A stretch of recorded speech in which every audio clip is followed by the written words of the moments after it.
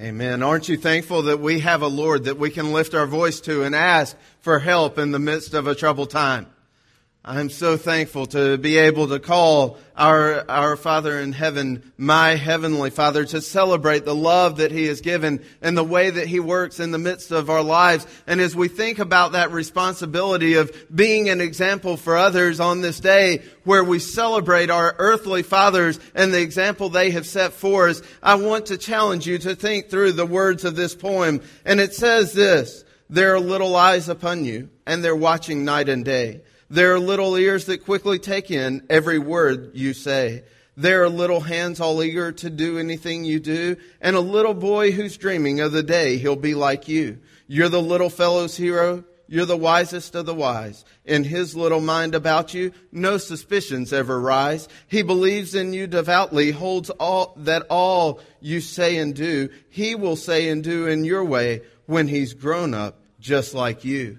There's a wide-eyed little fellow who believes you're always right, and his ears are always open, and he watches day and night. You are setting an example every day in all you do for the little boy who's waiting to grow up to be like you." Now let me ask you, men, as you reflect upon this day to celebrate your fatherhood, to celebrate the example that you are providing for those who would come behind you, is that your goal? Are you understanding that each and every action that you take, each and every aspect of your life is an example for those who would come behind you? Are you understanding that as you grow and increase in knowledge and understanding of the Word, that you are then to reflect that to the world? Because after all, as Christians, we understand we live in a world that has gone wrong, a world that is contrary to our Heavenly Father's design. For we believe that God has formed and fashioned each and every aspect of creation so that those creatures He created in His own image might have a pure and perfect relationship with Him. And yet, all men, all of us, have transgressed His word and His ways.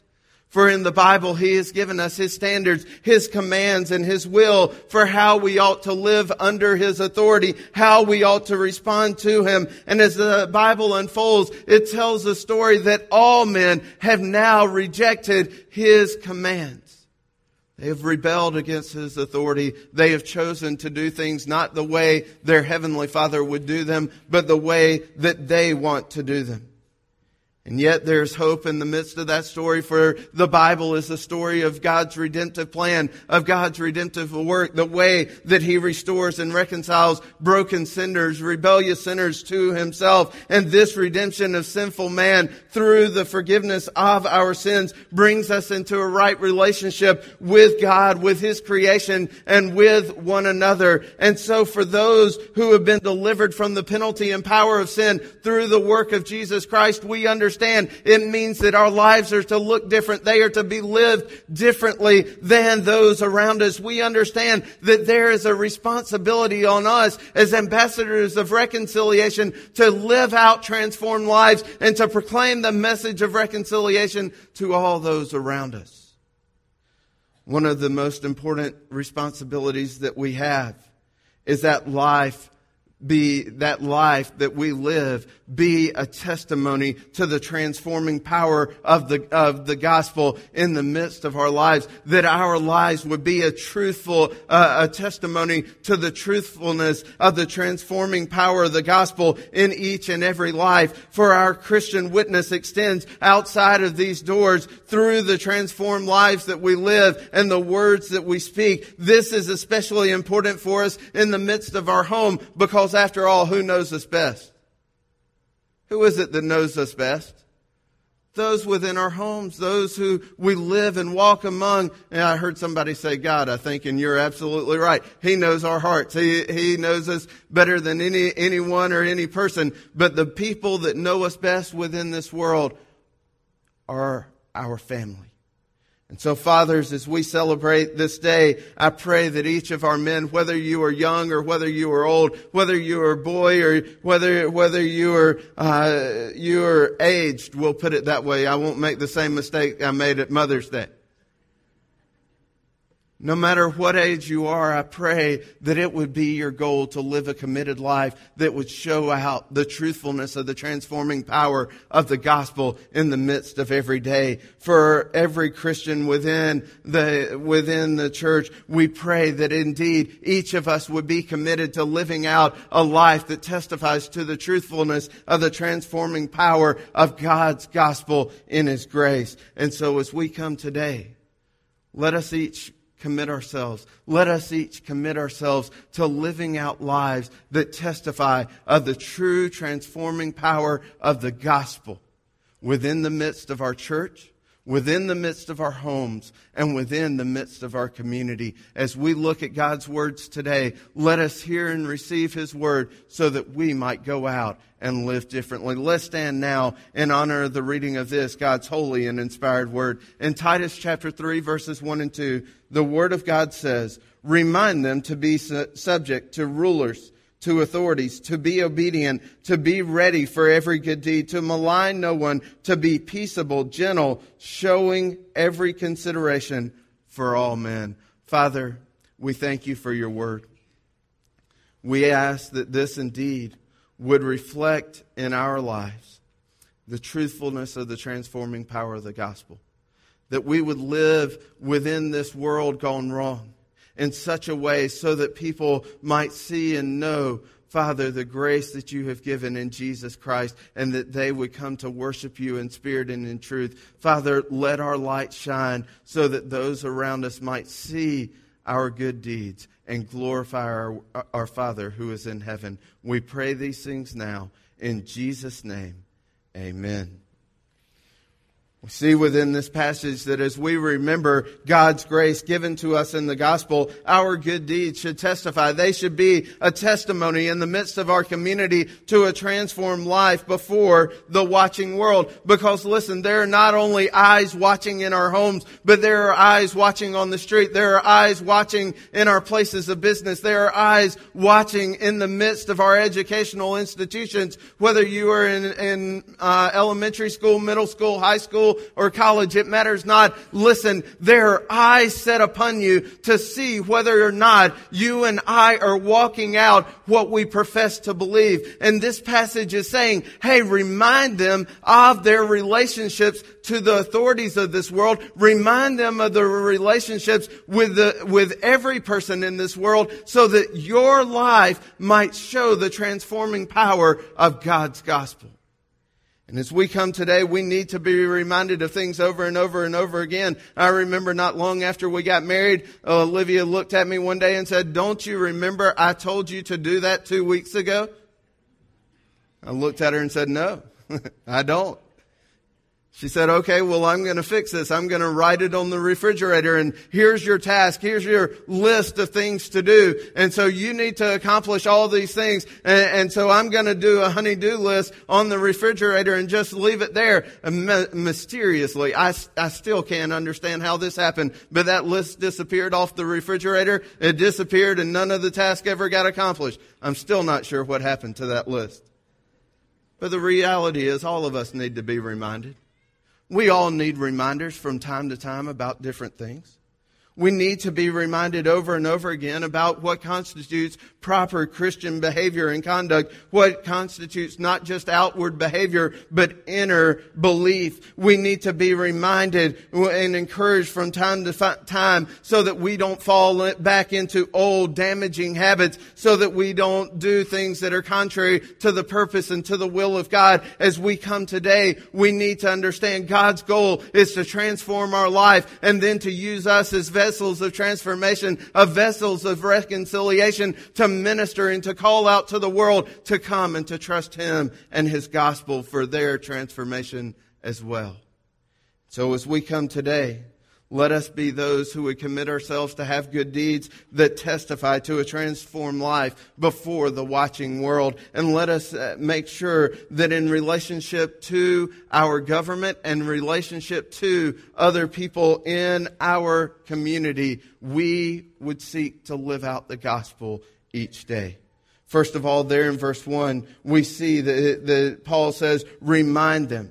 remind them to be subject to rulers, to authorities, to be obedient, and to be ready for every good deed. And here in verse 1, we see that the Christian is to remember God's grace in your response to authorities. When you get ready to take action upon something, you're to remember God's grace in the midst of your response to authorities. Now, understand this. There are many warnings throughout Scripture about those who have forgotten, those who have turned back, who have turned away. Indeed, there are many promises to those who do remember. But we see within Psalm 116 a confrontation of Israel over the fact that they were forgetful. For there in Psalm 106, it says about Israel, they soon forgot and they did not remember. Jesus says something similar about his apostles in Matthew chapter 16, verse 9, when he says, don't you remember? It is hardly surprising then that we would move into the New Testament, into the letters, and the leading apostles of Paul and Peter and John, all within their New Testament letters, use this term remember, or to remind those. And Paul uses it to Titus here as he's ministering in the midst of the church in Crete to say, listen, you need to remember, or to remind the Christians how to respond in the midst of their lives so that the gospel and the grace of God is made known through all of their actions. See, for all conscientious Christians, we need to remember that we have once and for all time been delivered from the unhealthy lust of this world. And we need to take pains so that we might make the truths new and fresh, and we might regard them each and every day. We're not just to have this as a book that lays on our shelf dusty and moldy and because of disrepair and disuse, but we should have this book open constantly, seeking what God would have us to do. He says, first of all, you need to remember your witness in relationship to the worldly authorities in your life. Remember God's gospel of grace in the midst of your responses and to those relationships of worldly authorities. He first says to rulers and authorities, be submissive or be subject. Listen. There was once a proud king, you may remember him from the Old Testament, a king called Nebuchadnezzar, who thought that he ruled at his own whim and at his own will. But understand, Nebuchadnezzar had a lot of lessons to learn. One of the most important lessons comes in Daniel chapter 4, verse 29, when he is told the Most High is sovereign over the kingdoms of men and gives them to anyone he wishes. Who is sovereign over the kingdoms of men? God, the Most High, Yahweh, the ruler of heavens and earth, the creator of all within this universe. He is on his throne, and we understand that as the psalmist says that indeed God is in the heavens and he is on his throne, and he does what? Whatever he wishes. And so that's the God we serve. And Nebuchadnezzar had to come and understand that it wasn't at his will and at his wish that he was serving as king. It was at God's will that he was serving as king. And so it is God who puts people or parties into positions of prominence and authority. And the Apostle Paul makes a similar point in Acts chapter 13, verse 1, when he says, there is no authority except that which God has established. The authorities that exist have been established by who? By God. And so how are we supposed to relate to those authorities? We are to submit to them even as we submit to God. And so in the same verse, Paul is telling us that indeed this is part of a Christian's duty. We ought to live in this way. Everyone must submit himself to the governing authorities. Since God has put them in power, we are to be in subjection to them. Titus is to remind the believers that they are to be subject to the rulers and to the authorities over them. Hey, listen, that means you need to watch the speed limit. It means you need to be careful to do what the authorities of our country and of our community set up laws regarding. We need to listen to them and receive them, because in the way that we relate to those earthly authorities, we are actually not just relating to them. We are relating to who? Our eternal Father. Secondly, not only are we to be submissive or subject to rulers and authorities, but there's a second word that goes with that. We are to be obedient. And that word also describes the rulers and authorities. The latter word is explanatory for the former word, for indeed, being submissive to governing authorities definitely involves being obedient to them. And so there have been some scholars who have pointed out that this was much needed counsel for the Cretans, because after all, the island of Crete was under Roman rule, and there was great oppression, there was great bondage, and the Cretans were very anxious to get rid of the Romans. They didn't want to be ruled by them, and so they were seeking constantly to overthrow the Roman rule on their island. They wanted to be out from under that bondage. But now Paul comes back and says, listen, I have already given you a command, and that command is to be what? Submissive and obedient under the authority. And now I'm going to tell it to you again in this letter. Titus, remind the church, remind the believers that they are to live under submission and obedience to the authorities God has allowed to be over them. Basically, what he's saying is, you may wish to be free from Roman rule, but for the time being, God has placed you under it. It is now your duty to submit to it. Do what the authorities tell you to do. We, of course, fall under the same admonition. This is an exhortation not just for the church at Crete, but by extrapolation, it is a command for the church here in Goldsboro, for Adamsville Baptist Church, for the individual Christian in the midst of the United States of America in 2012. It is a command for all of us to obey. For we are to recognize the hand of God in the appointment of those who govern over us, and we are to be obedient to them. We are to be law-abiding citizens, and we are to be we are to make sure that we are respectful of those authorities God has placed in our life. Now, let me say this very clearly.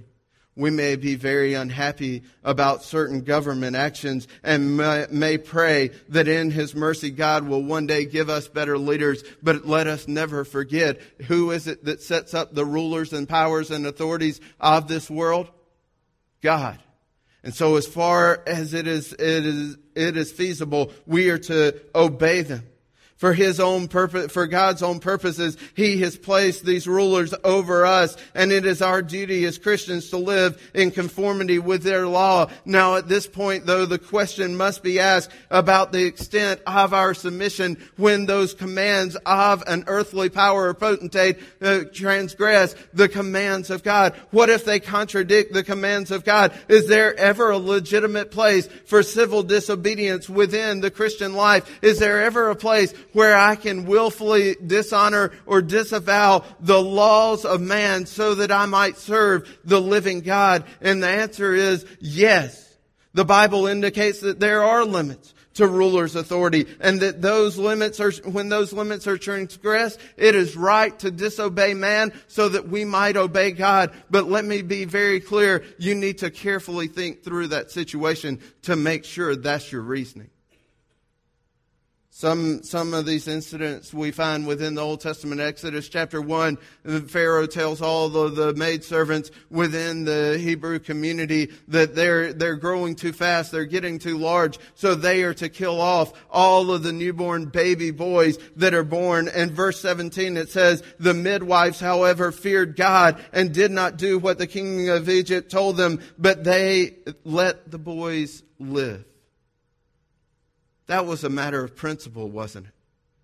That's a matter of principle of obeying God rather than man. They viewed life as that is precious and given by God and God alone. And so they weren't going to dishonor it and kill those baby boys. They let them live. In Daniel chapter 3, we come to some well-known examples of civil disobedience. These young men refused to bow down before the golden idol that the king had made, and for that Shadrach, Meshach, and Abednego got thrown into the fiery furnace so that they suffered on behalf of it, but they were convinced they were not going to bow a knee and worship an idol rather than the living God. Daniel chapter 6 At the risk of his own life, Daniel defies the king's decree that for 30 days everyone in the kingdom was not to pray to anyone or anything but the king. Do you catch that? The king first of all set up an idol, and then he set up himself as a god. He said nobody should pray. But Daniel defied that, and he faced a night in the lion's den, to which God joyfully delivered him. In Acts chapter 5, we come to the New Testament and we see the same principle. For the apostles have been told by the Jewish authorities to stop preaching the gospel, to stop preaching the name of Jesus Christ, by which men might be saved. But their principle is very succinctly stated in verse 29 of Acts chapter 5, when they say, we must obey God rather than men. Let me ask you something this morning. If it came down to it, would you be willing to make that statement? Because each and every one of the examples that I have given to you had punishment for their actions. It cost them something. But you know what? They had a backbone to stand up and stand for God, even in the midst of a culture gone wrong, in the midst of those rulers who thought that they were more powerful than God and that their laws ought to surpass the laws of the supreme creator of the universe. These men and women willfully obeyed God and worshiped Him rather than men.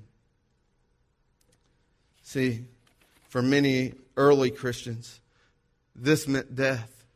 For indeed, the Caesar mandated that all people must call him Lord, but the Christians would not call him Lord because that name was reserved for their Lord, for Jesus Christ, God in the human flesh. And so they refused because of that to do what Caesar had commanded, and for that many of them paid with their very lives the price of disobedience. See, it may well be that these days may come again to our shores. A lot of us don't like to think about that, but there may come a day when the commands of our government may transgress the laws of our God, and we need to decide here and now, before the day comes, whether we will stand with the men of the past and with backbones of steel and say, I will worship God and obey Him rather than man, or whether we're just going to give ourselves to the ways of this world and conform to man's standard and not God's standard. Praise God for those godly Christians there in China who, in the midst of a country that has a one-child policy where you cannot have more than one child, for those Christians who are watching there at the creeks as babies are being drowned, and they go in and rescue those children out of the creeks at the cost of even their own life so that they might pass on the Word of God to the next generation. What a great stance for the Christian church to stand up and say, God has created life, not man. God has the ability to take life away, not man. We will obey God's commands. We need to be willing to stand on those principles. We must be willing to stand in the face of the government if it transgresses God. But let us be very careful, because most times, our issues are not actually issues that transgress God's law. They're just issues that we are uncomfortable with. We also see in verse 1 that we are to, as Christian citizens, we are to do good. He reminds the Christian church, do whatever is good, and we are to be ready to do whatever is good when a state of emergency is declared. You know who ought to be the first people on the front lines? We ought to. We ought to be going and ministering, reaching out with helping hands, seeking to better our community when there is a just cause for war. Our heavenly citizenship does not absolve us from our earthly responsibility of serving in the military or helping in some capacity on the home front. It is very likely, however, that Paul has more in mind here than simply our duty as citizens. He's not just talking about duty as citizens in the context of a military service. Readiness to do whatever is good surely characterizes how we are to interact with our neighbors, with our friends, with our family members, our colleagues, and our fellow students. Every person in your life, let me ask you, do they know that you're a person who's ready to do good? Can your government, call on the church, because they know, you know what? This church is, by their good deeds, showing the light of the world, the light of their Heavenly Father. They are showing it to our community. They're really interested in the people and the purpose of our community. Listen, we are to show in all kinds of practical ways that we are genuinely concerned for people, that we have their best interests at heart, and that if possible, we will help no matter the cost to ourselves. Remember the story of the Good Samaritan? All those religious, pious people passed on the other side of the road, but the Good Samaritan comes along and he doesn't ignore that man who is there on the other side of the road. He goes and delivers him up from death. He goes and takes him and cares for him, and then he takes him and places him in a place of care, and he sacrifices at a cost to his own self whatever it takes to make the man well. That's what the Christian life should look like. We are to remember God's grace in our response to authorities. But secondly, we are to remember God's grace in response to all men. It's not just limited to the government. It is within the context of our culture and our community. We are to be concerned about how to interact with others. In verse 2, it says, malign no one, be peaceable, gentle, showing every consideration for all men. He starts with your speech. He says in verse 2, Titus says, no one is you are to slander no one. You're to slander no one. You're not to revile anyone. You're not to speak harshly of anyone. In fact, Patrick Fairburn gives the context of those words of reviling that would have been spoken. And he says it in this way. He says it imports more than to speak evil in the ordinary sense. It is to act the part of a reviler or slanderer, and when used of conduct from one man to another, always betrays the exercise of a very bitter, malignant spirit. When he says malign no one, revile no one, abuse no one with the speech that comes out of your life. You know why he's saying that? He's saying that because, listen, in the moment that you attack or launch a reviling attack, an accusation-laden barrage against somebody else, you are revealing a malignant spirit in yourself, where you are not satisfied with God and the things of God. The apostles' directive can be no clearer. No such abusing and insulting language is to be heard on our lips. We may feel it necessary to criticize a certain politician. We may feel it necessary to criticize a fellow believer, a colleague at work, a family member, or a former family member. You may feel it necessary to criticize a spouse or an ex-spouse. But listen, our great example in this respect is our Lord and Savior Jesus Christ, who when He was reviled, did not revile in return. And so we are not to repay anyone evil for evil, but what? We are to repay evil with what? Good. Let me tell you, there's been more than a few times as pastor I've been tempted to transgress this verse. I praise God, Paul put it in there to remind me daily of how I'm supposed to talk and how I'm supposed to act. Because you know what? When you get spit on and cussed at as a pastor, that's a pretty hard thing to take. It's a pretty hard thing to look back at that person and not to launch an attack against them. But you know what? When God, in His grace, redeemed my life and transformed my life, He changed my nature. He made me a person who no longer sought to malign people, no longer sought to attack people. Indeed, He gave me a heart that is consistent with what Paul says in Romans 12, verse 14, when he says, bless those who persecute you, bless and do not curse. Why? Because Jesus Christ is my example, and He has given me the power to overcome my sin nature. He's given me the power to change. And so people may be insulting and abusive in their language to us, but by God's grace, our language to them is to be altogether different. Not only are we not to malign anyone, but next we are to be peaceable. And this word peaceable comes from a Greek word, amacho. The first word, prefix, means not, and the second word is macho. not macho. Now, macho within our context is a guy who's laden down with muscles, and he's got muscles bulging out of every area of his body, and he's just waiting for an offense so that he can pounce and launch an attack and beat somebody up. But that word macho within the Greek, it would have been not pugnacious, not contentious, not quarrelsome, not a brawler. Christians are not to be people who are ready to resort to violence at the drop of our hat just because difficult situations come up. Tensions may be running high in the office with your boss. Tensions may be running high in your home with your wife or children. Tensions may be running high within a church meeting, but we are never to make matters worse by exploding in uncontrollable anger. We need to guard our lips. Guard our hearts.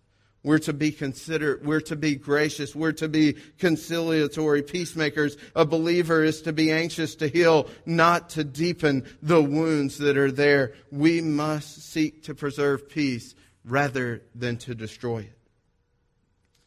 Paul concludes by saying Christians are to be meek. They are to be meek. They are to be known by their gentleness, by their meekness, by their humility.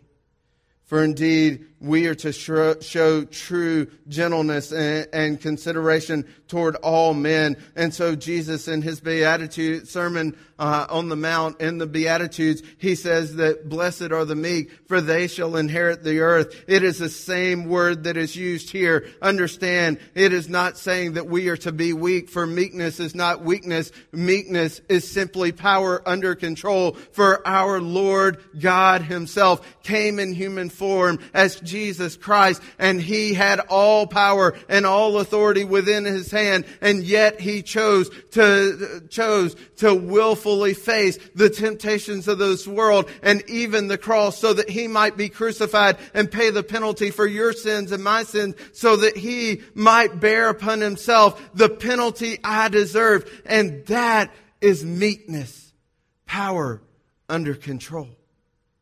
For he willingly crawled up on that cross and he died, knowing full well that 3 days later he would be raised gloriously from that grave, so that the power of God might be shown to the truthfulness of the gospel and the transformation for all of those who would come to trust in him. And so we must understand that in our relationships with all men, not just some men, not just those men we like and those men who do well for us, not just those who give us money, not just those who are nice all the time to us, but to all men, this passage says we are to be gentle and considerate.